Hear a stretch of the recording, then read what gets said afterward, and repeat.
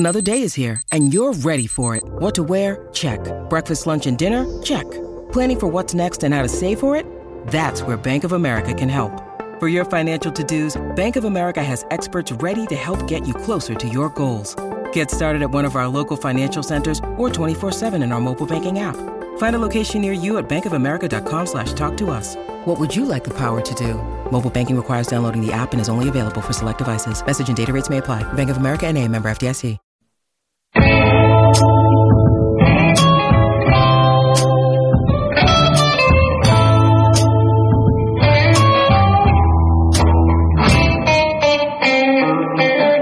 Welcome to Better Call Saul, the officially unofficial podcast for Better Call Saul on AMC. I'm Jim. And I'm Alexis. Oh, we have a returning cast member here. Mm-hmm. Alexis Jones, I guess, would be your last name in the canon of Better Call Saul. In the canon of Bald Move, yeah, sure. Yeah. We're back. Season 6 has aired its first 2 episodes. We're back to talk about the first one here.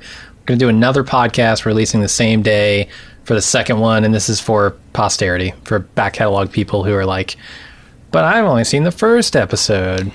We did it for you. Yeah. So, with that in mind, let's get into episode 1. Alexis, I almost said Aaron because I'm so used to throwing to Aaron here.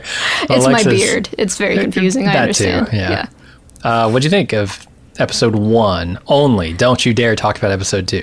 Oh, that's a lot of pressure. Okay. I think we are already seeing a lot of groundwork being laid for the rest of the season, just right off the bat. Yeah. And also a very beautiful montage at the beginning, which I totally loved. Yeah. And a little bit of Jimmy being Jimmy at the end of the episode, which I also love. Mm-hmm. Yeah, so I'm a happy camper. One of the big reasons I tune into this show is just to watch Jimmy be Jimmy. And I was a little worried, like coming out of the last season, that we might not see as much Jimmy being Jimmy. But it does feel like, based on these first 2 episodes, or maybe the first episode alone is all you need, perhaps, that we are going to see plenty of Jimmy being Jimmy, but it's going to be almost like at the end of a gun, right? Like Kim almost is forcing him into this now, which is super weird. It is a really interesting dynamic to have her be more of the driving force behind the Slip and Jimmy stuff. Yeah, and she's very good at it still. Oh, so good at it. But like, yeah, it's just different. But he's still, you know, when he's in the con, he's still on the ball. So I'm enjoying every second of it. And this is a particularly good one, I'd say. And it's the long con too. This is the thing. I feel like in season 5, we get a semi-long con. Like we're warming up to this, which is going to be the full-on season of Connie Howard, but with the Acker stuff. I felt like all that stuff was like a medium-length con. Definitely, and that was also a little bit more of Kim getting her feet wet in more serious ploys. Yeah. And being okay with it. Completely in the pool, splashing around, and it's wild. Yeah, just like playing with cutouts, and it's a whole situation. I really did like this episode. Elements of this episode. I do think it's a setup episode. It is, like 100%. You got to take it with a grain of salt. You got to say, okay, this, isn't the most exciting stuff. Like watching Nacho run north for 20 minutes of this and the next episode, another like 30 minutes of that episode. I was tempted to skip forward a little bit in Nacho's scenes, but it was worth it just to see a very powerful slide that Michael Mando executes in his first scene. I enjoyed that a lot. But the best parts for me were clearly this opening montage, which we'll talk about in a second, and then the con stuff happening with, what is it, Howard and Cliff in this one. Mm-hmm. Good stuff. Good stuff. And I think the Gus stuff is going to be exciting. Just like, we kind of know where this stuff ends up, right? With Juan and Hector and all that stuff. But it's exciting to see them connect the dots, because it always felt like, how are they going to get to this place where these particular things are set up this way? And I think they've done a really good job. I do feel a little bit bad. It seems like Gus just lives in the chicken trailer now. Yeah. That's unfortunate for him, but also I think he's afraid for his life. I think Lyle got a promotion. Because Gus is always out. Oh, yeah. Sure. Or did he get fired after, like, not scrubbing that that Fryer correctly. I know he didn't, but... Considering that Fryer also doesn't exist anymore now, he's probably fine. Lyle's sitting at home collecting unemployment. Yeah, boy. Or he's working at another location. Yeah, probably. Probably just moved him. What about socks and underwear? Oh, he's sitting in his socks and underwear. Thought you were implying he got paid in socks and underwear. That was weird. That would be your idea. In Los Pollos uniforms. Yeah, apparently definitely. he lived in those. Anyway, so that's what I thought. Pretty good episode, but a lot of setup, and some of it wasn't the most thrilling stuff in the world. But you know it was. This amazing opening montage. This highly choreographed group of people packing up Saul Goodman's house. Let's talk about that. Okay, let's take a quick break first, though. When you need mealtime inspiration, it's worth shopping Kroger, where you'll find over 30,000 mouth-watering choices that excite your inner foodie. And no matter what tasty choice you make, you'll enjoy our everyday low prices, plus extra ways to save, like digital coupons worth over $600 each week. You can also save up to $1 off per gallon at the pump with fuel points. More savings and more inspiring flavors make shopping Kroger worth it every time. Kroger, fresh for everyone. Fuel restrictions apply. All right, yeah, let's talk about it. What happens? There is... shall I list them? There's a kaleidoscope of ties. There is a Trump toilet. There is... Yes, that's all I could think about watching this scene. Was like, oh my God, this is just Trump's house, Trump's apartment in New York. Yeah, but somehow it's more tasteful because at least there's some color, right? It's not just white and gold. Some natural materials. Yeah. All painted, by the way. All that marble, painted by hand by the art department. Incredible. No real marble was harmed in the making of this episode? Interesting way to put it, but yes, no real marble was harmed. It was recreated. The other thing I was thinking was Scarface. When I saw this circular bed and like... Oh, yeah. The just the palatial bathroom. I don't know. Scarface has a weird house. Sorry, that's news to me. Yeah. I haven't seen yeah, that's right. I haven't seen Scarface. You can make all your noises. Okay, done. Let's move on.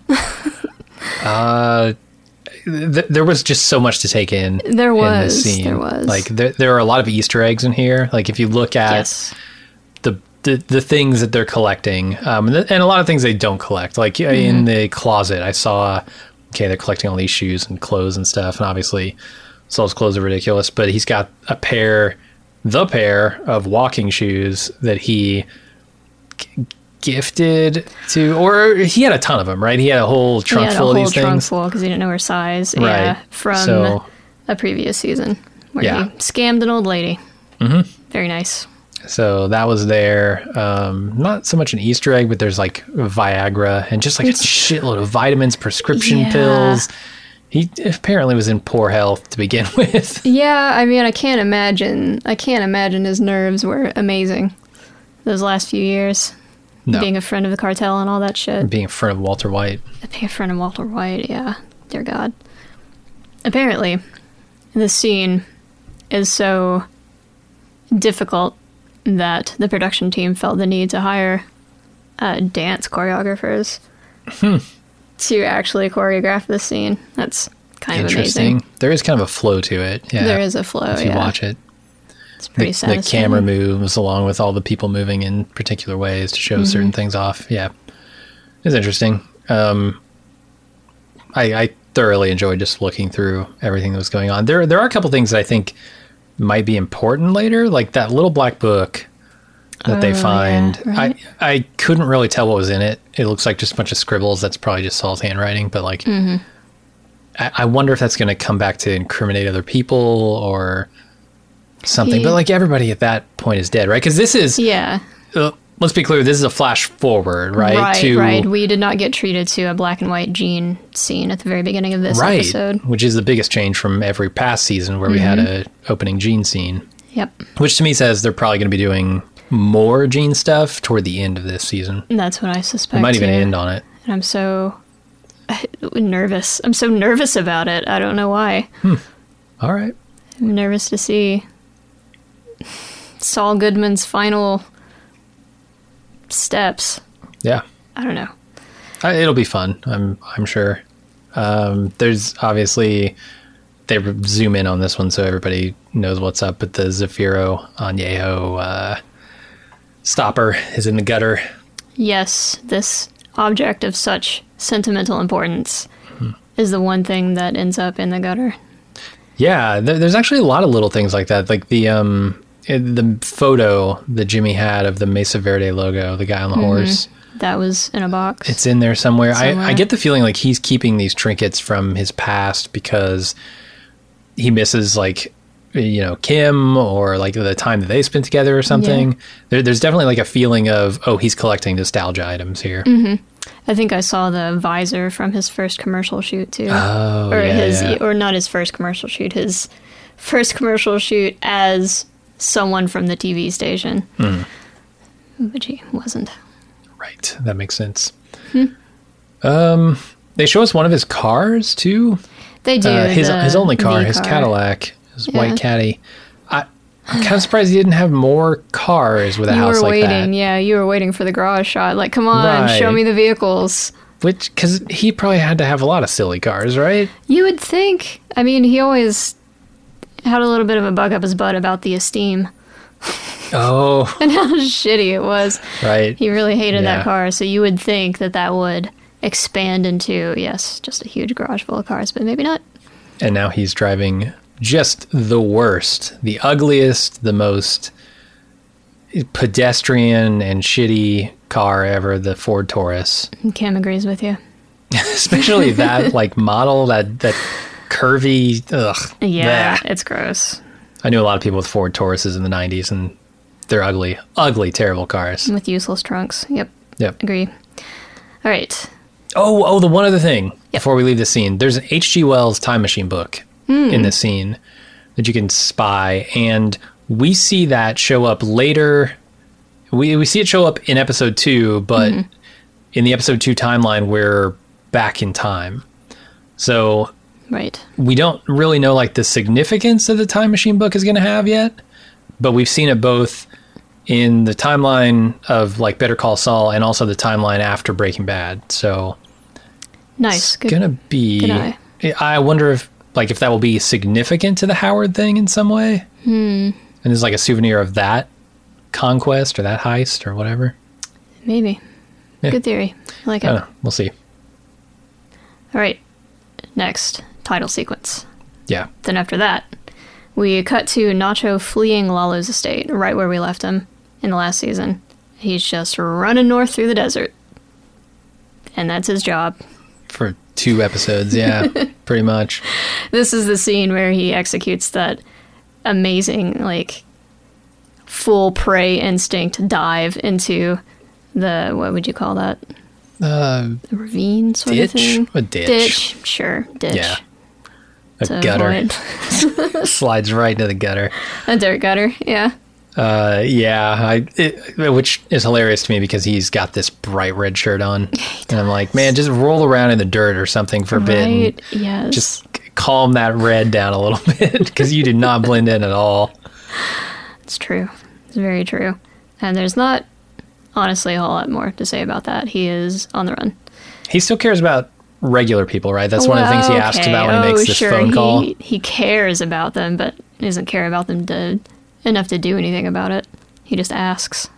Yeah. I mean, he's always been kind of riding that line, right? He wants to be an honest criminal, I guess. It's the distinction between like what Mike says to... Is it... What's his name with the baseball cards in the car? It's Colin Robinson? That's his name. No. No, it's, that guy Preston or Calvin, or he's got some shitty name, some just bad name. Sorry if you have the same shitty name as it. Prestons and Calvins everywhere. No, that guy, right, with the pills and all that stuff. Mm-hmm. I don't know where I was going with that. What about him? I've totally forgotten him. Okay. It's what Mike says to him about you can be a criminal and a good guy, or a criminal and a bad guy, right? Like breaking the law doesn't necessarily mean you're bad. Doesn't mean you're breaking morals. Right. Yeah. Right. So I feel like Nacho is that, right? He's the criminal with the heart of gold. It's cliche, but... Yeah, no, that's definitely what they're going for with him. Yeah. I just don't buy it. I think it's BS. I mean, if you compare him to Lalo, though, like... Oh, for sure. Especially in the next scene. Oh, yeah. Mm-hmm. Speaking of, in the next scene, we have Lalo collecting his body double. Yes. Which apparently he has been building like a hobby project model for the last year. I don't know. I don't know how long it takes to get extensive dental work, but that's what he had done. And as soon as he mentioned that in that scene, I'm like, oh shit. You've been planning this for a while. Yeah. Oh, you're so evil. Yeah, as soon as he asked like the guy to, hey, keep the mustache and the soul patch. It looks great. When he's telling the guy to go shave his beard, I was like, oh, he's going to body double that guy. He's going to use him as the decoy body to make everybody think he's dead. Yes, and it turned out very sad, very affecting. The way that they play it, making this couple seem just like very sweet, ordinary people who have benefited from his kindness, because he is, at least as long as you're not like a small boy or a teenage boy. Yeah. He's very nice to everybody around him. He's very charismatic. And that's one of the things like that I'm kind of talking about, the difference between Nacho and Lalo. Lalo, I remember last season when he got to his family's house, he was like, oh, these are all my family and these are my people and like come meet them and like be happy party, and all this stuff. Yeah. And then you look at like, you can imagine him doing the same thing with this dude and his wife or whoever this is. And all he's doing that for is so that he will have a way out when things get too tough for him. Yep. Whereas I don't feel like Nacho does that. I feel like Nacho wants, good people to stay that way and not be harmed by what he's doing. It is more genuine for sure. Lalo, as much as he might genuinely like people, he definitely sees them as assets and tools. Oh, yeah. And he is not afraid to kill anybody in cold blood at all, apparently. Mm-hmm. I noticed throughout the course of the scene, he keeps refusing food. And I swear to God, I think that might be intentional. I think that's like some weird code of honor, some Game of Thrones type thing where like he doesn't want to accept bread and salt because he is about to visit so much misfortune. Yeah, what is that called? Like guest right? Guest right, yeah.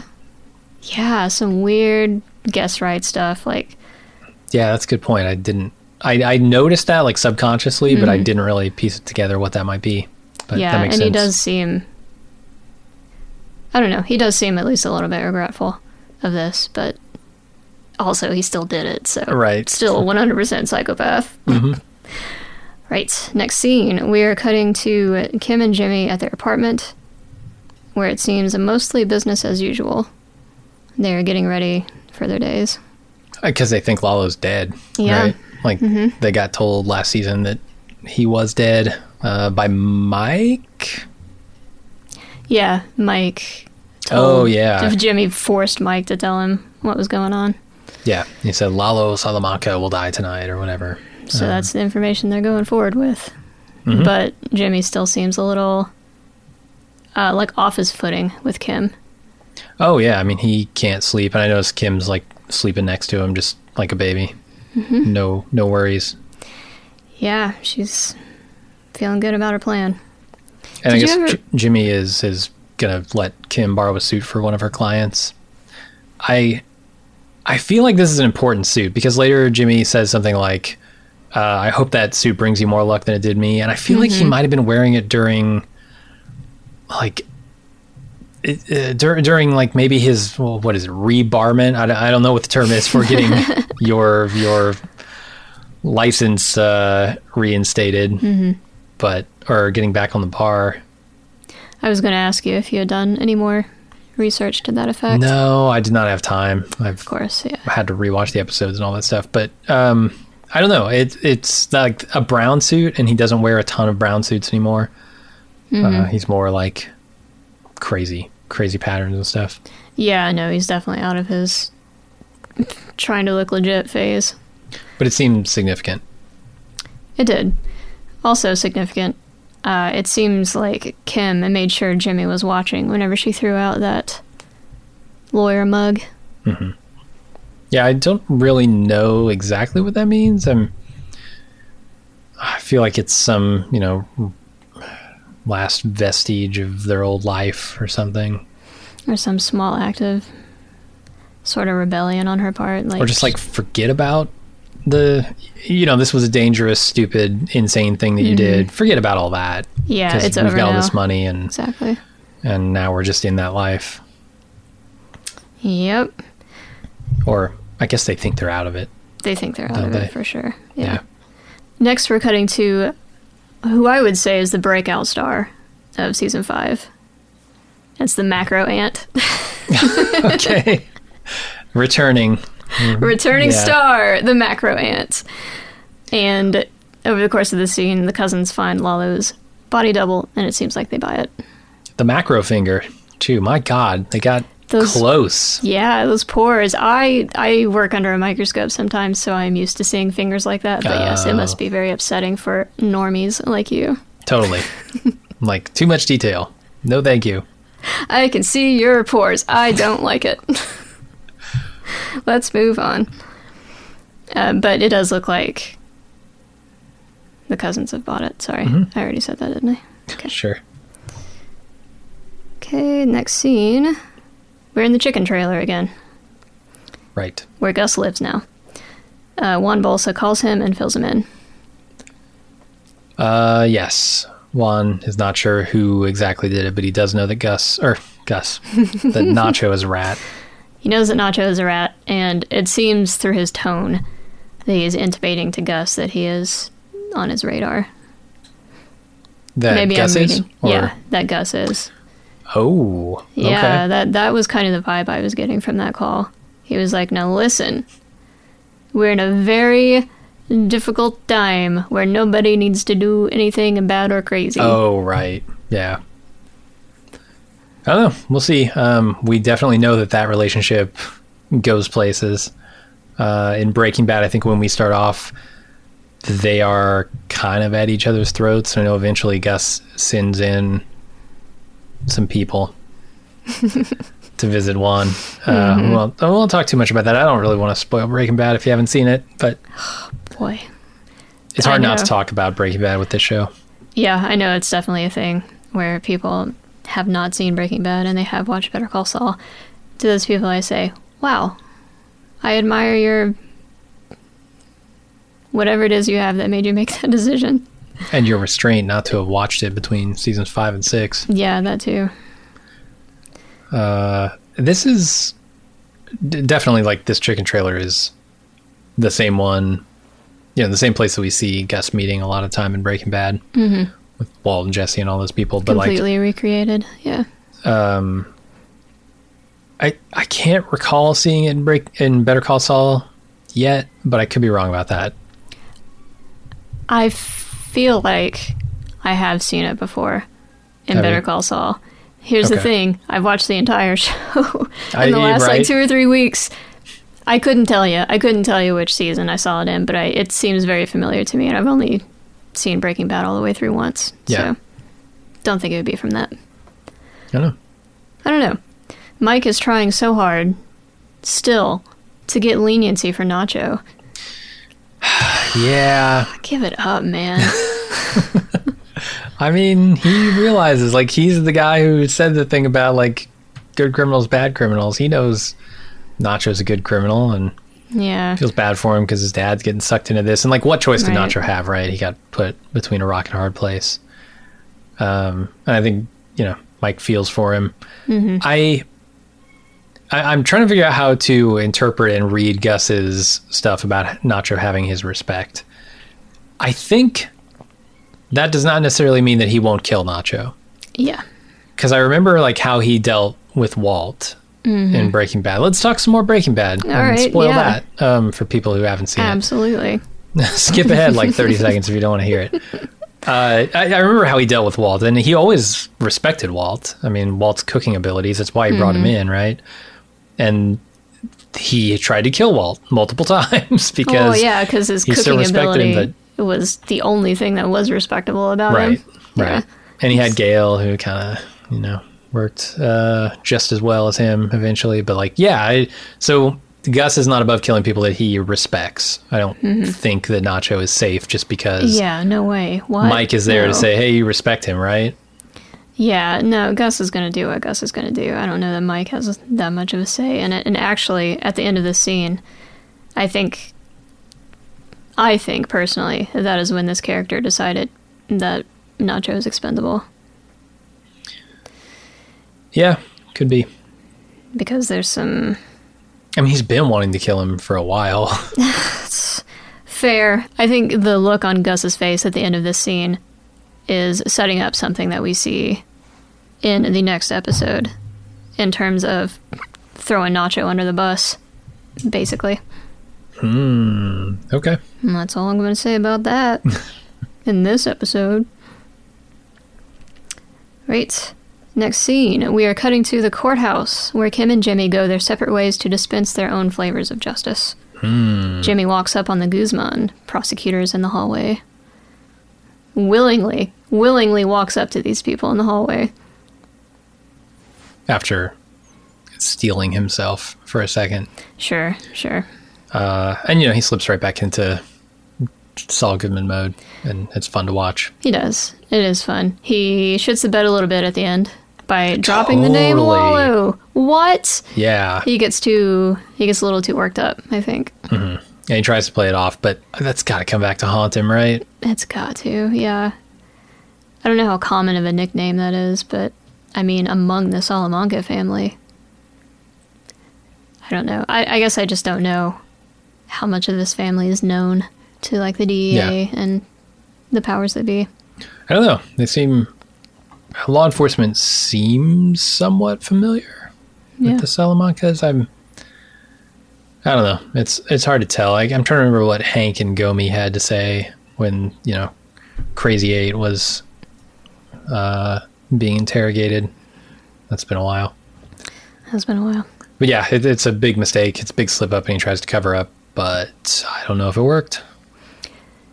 Jimmy also mentions the idea of prosecutorial misconduct in this conversation, and that kind of got my brain clicking a little bit. That got my attention, and I'm wondering if maybe that might be kind of the end game for Kim and Jimmy with regard to Howard. In order to, get him disbarred, or? I think I think there may be some level of provocation. I think the fact that they're going after Howard in ways that he would be able to see coming a mile off is very suspicious to me. And it makes me think. So all this is not the trap, it's just the bait for the real trap? I think so. Could my be. suspicion. It's my theory. Yeah. And I'm sticking to it. Definitely playing the long con, like I said. Absolutely. Later that night, Jimmy meets Kim at the El Camino Diner after she's just spoken to some of her down on their luck clients. Yeah, and she's kind of brainstorming up the Saul Goodman image, all the things that we think of when we think of Saul Goodman. This is where she gives him shit about his car, isn't it? Right. You're gonna drive that shitty Taurus around. Right. Saul Goodman drives a Ford Taurus, a brown one. Yeah, I mean, that probably pushes him to getting the white caddy. I probably pushes him to getting a golden toilet too. I don't know. And then pillars made of gold, and plants the seed of the Golden Throne. Yes. It was crazy to me, how much of Jimmy's Saul's image was made by her. And not the suits and stuff, right? He's already got that. He's got a flavor of his own, but she's kind of taking the image that he's built and running with it. She is. She uses this wonderful phrase, the Cathedral of Justice. And that's exactly what his office ends up being, with the pillars and the Constitution, all of it, 1,000%. Yeah. And the name of this diner that they're in, this dining room, is El Camino, which is obviously the name of the movie, the Breaking Bad movie, starring Jesse, that is a sequel to Breaking Bad. And I guess indirectly a sequel to this as well. True. And the El Camino, it just, like, this whole scenario is so ridiculous. It's because they're sitting here planning Howard's downfall, right? Mm-hmm. And, like, I can just imagine, because this is not like a fancy dining room where Howard takes his meals and drinks and meetings with his clients, right? She's in some shitty motel dining room, probably off like a backwoods highway or whatever, a back desert highway for New Mexico. I just imagine, like, if Howard knew that this is where his demise was planned, like, he would just be so angry. Insult to injury, absolutely. Right. Yes, insult to injury. Yep. It is pretty amazing. And it seems the way that this, talking about building on Saul Goodman's image and talking about her plan with Howard, it seems very much to me like she is trading her full support and building on the idea of Saul Goodman for working on this plan to take Howard down with her.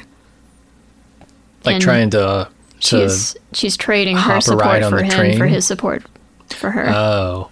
Kind of a tit for tat thing. I see what you're saying, yeah.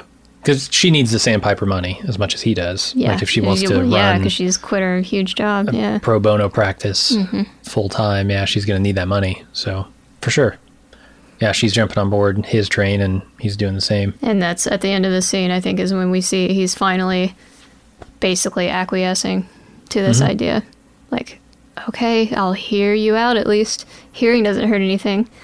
Of course, we know how that goes. Yeah, he does more than that by the end of this episode.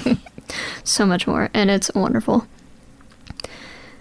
All right, the next time we see Nacho, he's in a culvert in the desert while the Federale pass overhead.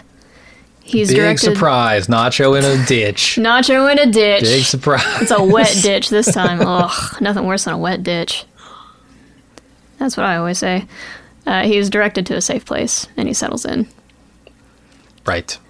The world's cinder blockiest hotel is what I'll say. Is how I'll say it. Oh, okay. Yeah. They give the name of this place later. It's on the sign. I didn't pick it up in this episode. Was it the Ocotillo? Oh, Ocotillo? Ocotillo? That sounds right. Mm-hmm. Yeah. Yeah, and he's told to wait a couple days, and just like, that's it. Easy. Should be easy. Turn on the TV. Should be easy. Yeah. I could do 2 days standing on my head, no problem. Without a smartphone. Without a phone, I just turn on the TV. I'll sleep. Did that place even have a TV? Didn't seem like the kind of place that would have a TV. It might not have. I can't remember seeing one. Maybe it didn't have. It definitely doesn't have a functional AC. We don't even get to see it in this episode, do we? Like the inside of it? The inside? What are you talking about? Yeah, totally. Does he go in this episode? Yeah, he goes in this scene. All right. He gets there and he goes in. And he's like, oh, wow, what a shithole. But I guess I have to stay here. And there's not a whole lot more to say about that. Again, no. It's a Nacho scene. We're just trying to get him in place for all the shit that goes down in the next episode. Mm-hmm. For now, we're cutting to Mike at Stacy's, playing shoots and marbles with Kaylee, and being grumpy. Yeah, she's building this marble track, this, vertical marble roller coaster thing. And he insists that it'll never work. It's completely in the dark. Turn on a freaking light. Jesus, man. You're trying to burn this kid's eyes out at 10 years old? That was a big demand. Also, the lemonade. Did you see how much lemonade was left in that friggin' pitcher when they finally showed it? It was like, she'd had one glass, maybe. That's the third pitcher she had. Oh, is that the key? Did he make 2 new pitchers of lemonade over the course of the night? See, it's that stuff that they don't tell you. But I mean, it's so dark in this room, right? Like, you're still. It's not winter, so because Nacho's not wearing a jacket, it's not a problem. Although they're in the south, but it's a desert. It gets freaking cold at night. If it was the winter, he'd be freezing. He'd be dying. Yeah. Hypothermia type stuff. Totally. So it's not getting dark super early, which means it's very late at night, and Mike is feeding this kid glass after glass of lemonade. You're never going to get this kid to sleep. It's a terrible idea. He's trying to train the marble master. It's the only way. It's the only way to do it. He has to keep her awake so she can keep that drive going. Got to see through the marble. Gotta see through the marble. There is no marble. See where the marble is going to be, not where it is. Gotcha. All right. Anyway, now we get to the good stuff. We are cutting to Kim and Jimmy stalking Howard at the country club, about to lay the groundwork for their what I'm sure will end up being a terrible, terrible scheme. Are we going to talk about the scheme? Like right now? Yeah, we're here. We're in it, babe. I'm kind of surprised that this is the plan. I mean, I'm always surprised by this is the plan. Seems kind of basic, right? Saul. It's not even that it's basic. It's that Jimmy intentionally gets seen here, as best I can tell. Or, I'm not actually 100% sure that that's true. I have some theories about this scene. So they're expecting Howard and Cliff to be there. They're watching them on the golf course, and they're trying to get inside. And the whole idea of this scheme is they're going to get inside to Howard's locker. They're going to plant a little baggie of cocaine so that it will flop out onto the floor in front of Cliff and make Cliff question, like, oh, is Howard on drugs? Right. Question his reputation. So Jimmy goes in, and he wants to get a tour of the place, of the country club. Mm-hmm.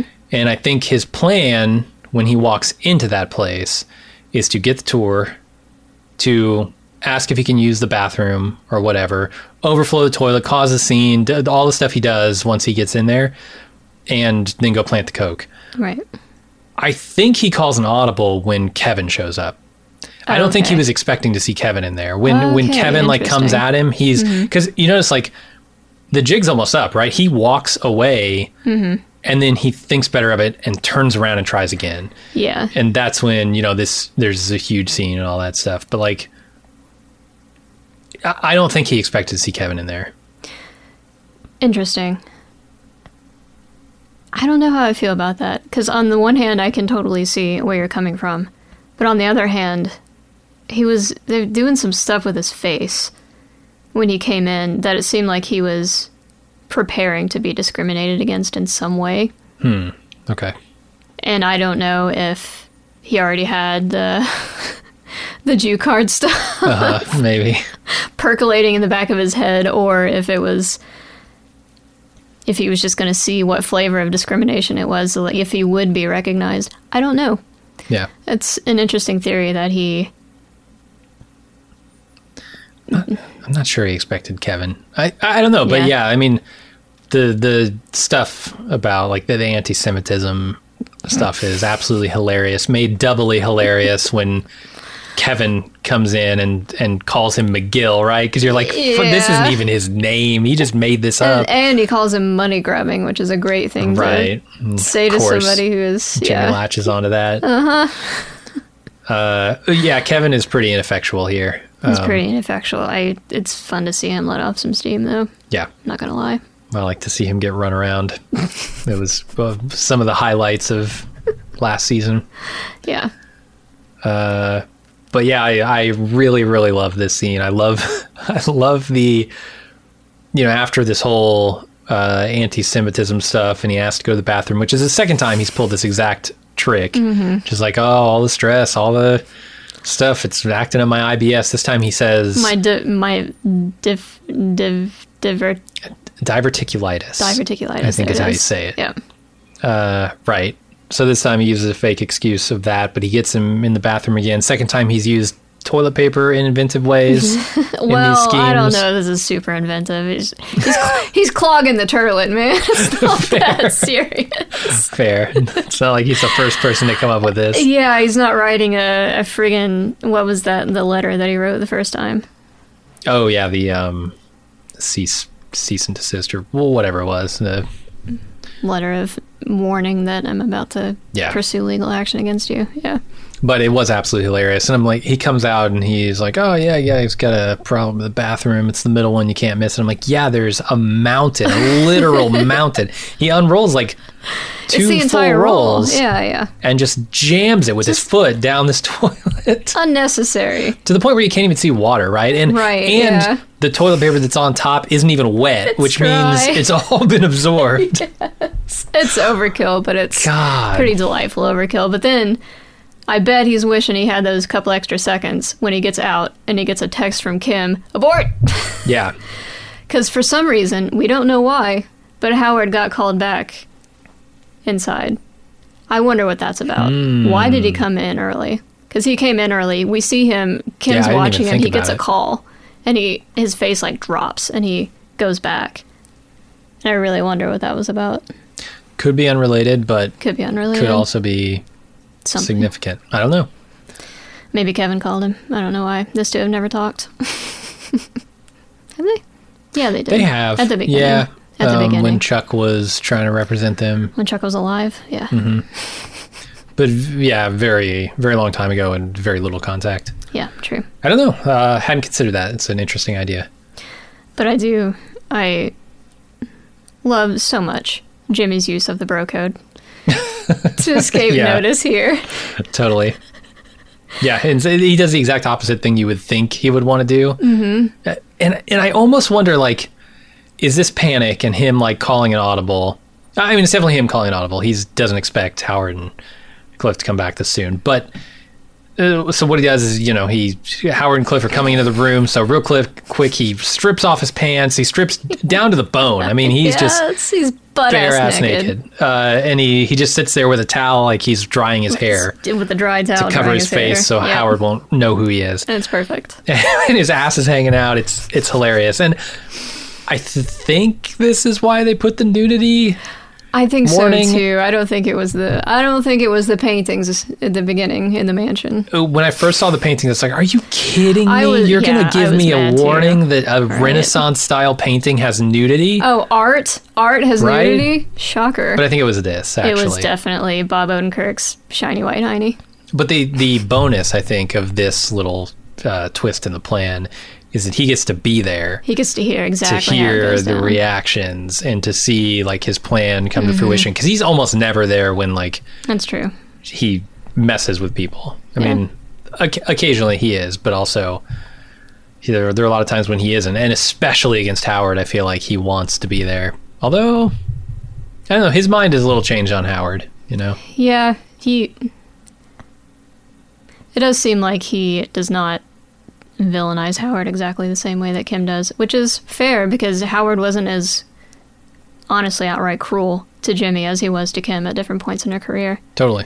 He was a real piece of shit to her in season 1. I had forgotten just how mean he was. Not very many times, but the times that it happened, it was like, wow. Is it over like the Kettleman stuff and so losing unprofessional?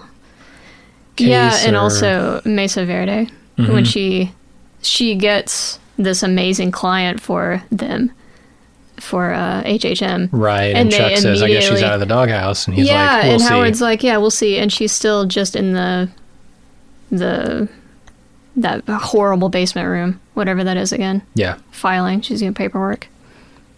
Right. For hours. Yeah, even after that. And I think that burned her ass pretty bad. And she still's not recovered from that. Yeah, he wasn't always great to her.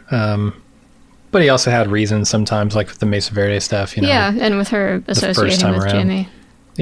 There's that, too. He's, always doing shady stuff. I do think that Howard is too smart to just, like, fall for this. Yes. I think, like, he's going to realize very quickly, A, someone is fucking with me, and B, I know exactly who that is. It's the same guy who I realized threw bowling balls over my gate and smashed my car. Sent hookers to lunch. Yeah. Sorry, sex workers. Yeah, sure.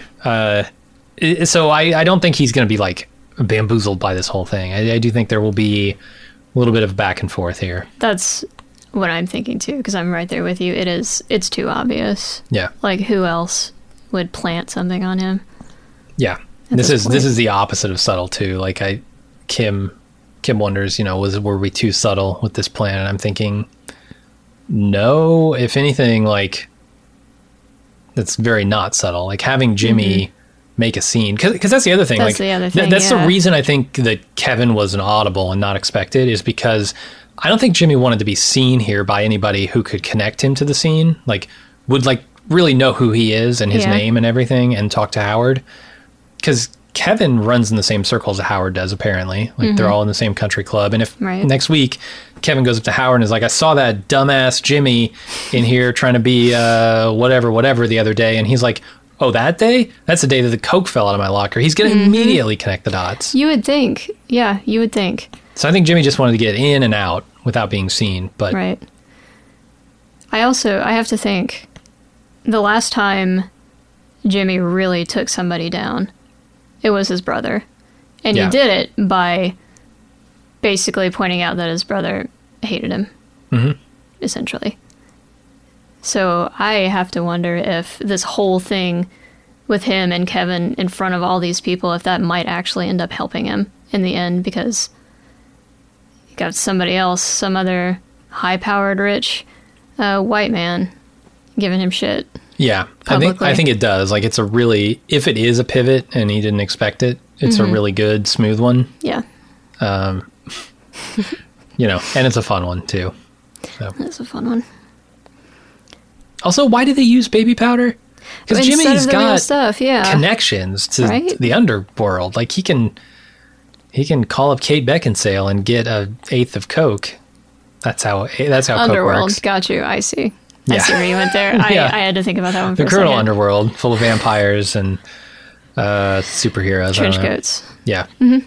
And he can get, a gram of Coke or whatever he needs to stick in his locker. Which makes me... Because they sniff it. If they just... Like, if there was some on the outside and, like, they got their nose too close to it, you could smell baby powder. Right.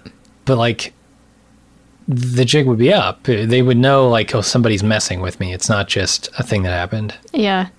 I wonder, did Howard keep that? Did he just immediately throw it away because it looked weird? I mean, he's a lawyer, so I would hope that he would keep it as evidence, right? Could be. Yeah, we'll see.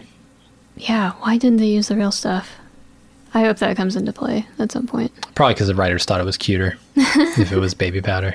Because it's Kim being in control of everything. So maybe she doesn't want to buy drugs. I mean, go scrape the cash that Lalo gave you and you'll find enough Coke to plant. Right? What's the thing in Scarface? It's like what is the thing they say about cash? Is it every dollar bill has a certain percentage of cocaine on it just because of the world. All of it has been through drug cartels at some point. Yeah. Seriously. There's Coke out there. You can find it. You can use it. There's got to be more realistic Coke replacements than baby powder, right? Yeah. At least pick something that doesn't smell. You're right. Dumb. but maybe not necessary. We'll see. Maybe they guessed correctly. All right. The final scene. We meet up with Lalo on his way back over the border. But one tortured phone call later, he decides he's not going after all. And he goes back south. So he calls up Hector. Don Hector. And Hector's like, puerda, or whatever the Spanish word for proof is. It was PRU. They got that far. And then Lalo was like, oh, I'm going to make some guesses here. Yeah. Thank God. Right? How freaking tedious. And this is before the board even, where you could at least like kind of run your finger past it and a little faster. Or what? That was the mechanic, right? God, I don't remember how he communicated in Breaking Bad other than shitting in his pants. It was just the bell, I think, right? No, there was have more? Oh. I mean, he did have a bell, but when he was communicating with people who were at the hospital, I think he was using a board or something. Letters on it. They didn't have the eyeball technology. Oh, like the Stephen Hawking stuff. Yeah. I don't know. So yeah, he calls up Hector, and Hector like somehow knows that there's proof that Gus was involved in this, and I don't, for the life of me, know what it is. Like, either it's something we haven't seen that will make sense once we see it, or the writers have remembered something so minuscule and so clever that I just didn't pick up on it as a viewer. I wonder if you might be overthinking it a little bit, because or it's so obvious that it's, hidden in plain sight, maybe. Well, so here's the thing. The first scene that is back at Lalo's hacienda, the camera spends a little bit of time on that lock and the liquor glasses. Yeah. And then later, I'm going to keep calling it the thing that I forgot what I call it, the chicken trailer. Oh, yeah. Later on in the chicken trailer, when all the evidence, like the photographic evidence, is laid out, that fucking Locke is there again. Mm-hmm. And that it's probably the only thing they have, but I don't think that they're trying to make a case to, like, the cops or anything. I think they're just trying to throw enough doubt toward Juan Bolsa and Don Eladio that they are willing to go along with the plan of Nixon, Gus, and his whole thing. Okay. We know it doesn't work. I just don't know what ties it to Gus inherently. Like, even if you could tie it to Nacho, I mean, Nacho is the thing that ties it to Gus. I mean, that's, and we're going to talk about that next episode significantly, but like, yeah, if they get Nacho, he's the only one who knows that this was connected to Gus. So like, yeah, who isn't, directly working for him. Right. I just don't think a lock proves anything. I don't think a glass of whiskey proves anything. Like, none of that's going to prove to Eladio that Gus was behind this. Yeah, no, that's like fair. What, chicken bones at the scene? Like eating chicken wings? See, taste it. Spice curls. Right, the spice curls. A bottle of spice curls. These aren't even released yet. Look at this one. I call it baby.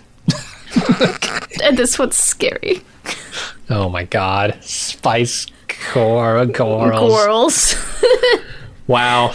I did not expect to end this podcast with a Spice Girls joke, but here we are. Oh, that's what you get for podcasting with me, my dear. I gotta say, one other thing about this scene. So he's going to look for evidence to link it to Gus, but also when he calls Hector, when the person answers the phone and says like, this is wherever, he addresses them in Spanish. And I think this is his way to determine whether or not the person that's going to be holding the phone for Hector good point. could understand what he's saying in case they were listening in. That's nice. I think because then they're like, oh, we can get somebody who speaks Spanish for you. He's like, no. Right. And no, please don't, actually. And then proceeds to speak Spanish to Hector. So I think... Yeah, I think you're right. I think he's trying to just make sure one more layer of safety here, that somebody isn't going to hear anything weird. It's subtle. It's good. Makes me wonder why we spent any time at all earlier in the episode with anybody thinking that Lalo is dead, because by the end of this episode, Don Hector already knows that he's alive again. Right. So, like, why even have the cousins or the nephews? Yes, both. They're both. But it's fine. We got to see their shiny shirts again. We have to see, like, the aftermath, I guess, of it. Really, what it is to point out that there's a body double there. So maybe the authorities might think he's dead. Yeah. The federales or whoever. Yeah, just more of an establishing shot than anything else. Yeah. Makes sense. Boy, these poor, yeah, right. These coyotes did not know what they were in for. Oh, right, because that's the other part of this, right? That is the other part of this. It's more murder. Yeah. More casual murder. Yep. Well, I mean, they probably deserved it. They wouldn't give him his money back. I feel like they were ripping him off. Yeah, probably they're deserved also to die. maybe helping people escape gang violence, too. Yeah. So there's that. I feel bad for those people in the truck. Yeah, I mean, they get their money back, but they do get their money back. We're probably counting on, they probably have people waiting for them on the other side, maybe. They might have, like, really bad situations that they have to go back to now that they thought they were out of. Exactly, yeah. They got to find a new hookup to get them across the border. That's probably not easy. Yeah, I mean, how many towns was this one group of people servicing? We'll never know. Yeah. And Lalo just took out that whole chain of everything for his own nefarious ends. He's leaving a path of wreckage behind him. He sure is. A path a mile wide. Man is not subtle. Nope. Smart, but not subtle. Anyway, that's episode 1. We've got a whole other episode to cover. These aired on the same night if you're listening to this in 2283. Wow. I've been dead for exactly 8 years. Anybody still give a shit about podcasts in 2283? I cannot imagine that would be the case. I don't know. Are we using anything from 260 years ago? No. Running water. I can't even. That's what I'm trying to remember. What existed 260 years ago? Nothing. Dirt. Trains, I guess. Pets. Not even trains. Animals. All right. Anyway, that'll be it for this episode. We will see you guys next time. If you want to send in feedback, we're not doing feedback on this episode because logistics. There are two for this week. We're going to be considering all feedback at bcs@baldmove.com for those who are interested in sending in their thoughts. Let us know what you thought about the episodes. Let us know if we got anything wrong, got anything right. If you can connect the dots on when Saul wore that suit, that'd be great. Yeah, that'd be cool. Yeah, because that's going to take a bit of research to figure out a crowdsource that. Or cloud source. Or cloud source it. We're all the cloud. We're all part of the cloud. We are the cloud. It's true. We are cloud. I guess that's it. So we'll see you guys here in like 5 seconds when you click over to the next podcast. Because you're going to do that, right? You're just going to listen to the next one? Yeah? You're going to do that? Obviously. All right, cool. Bye. I mean, we were so good here that of course they are. Anyway, we'll see you guys next time. Until then, I'm Jim. I'm Alexis. See ya.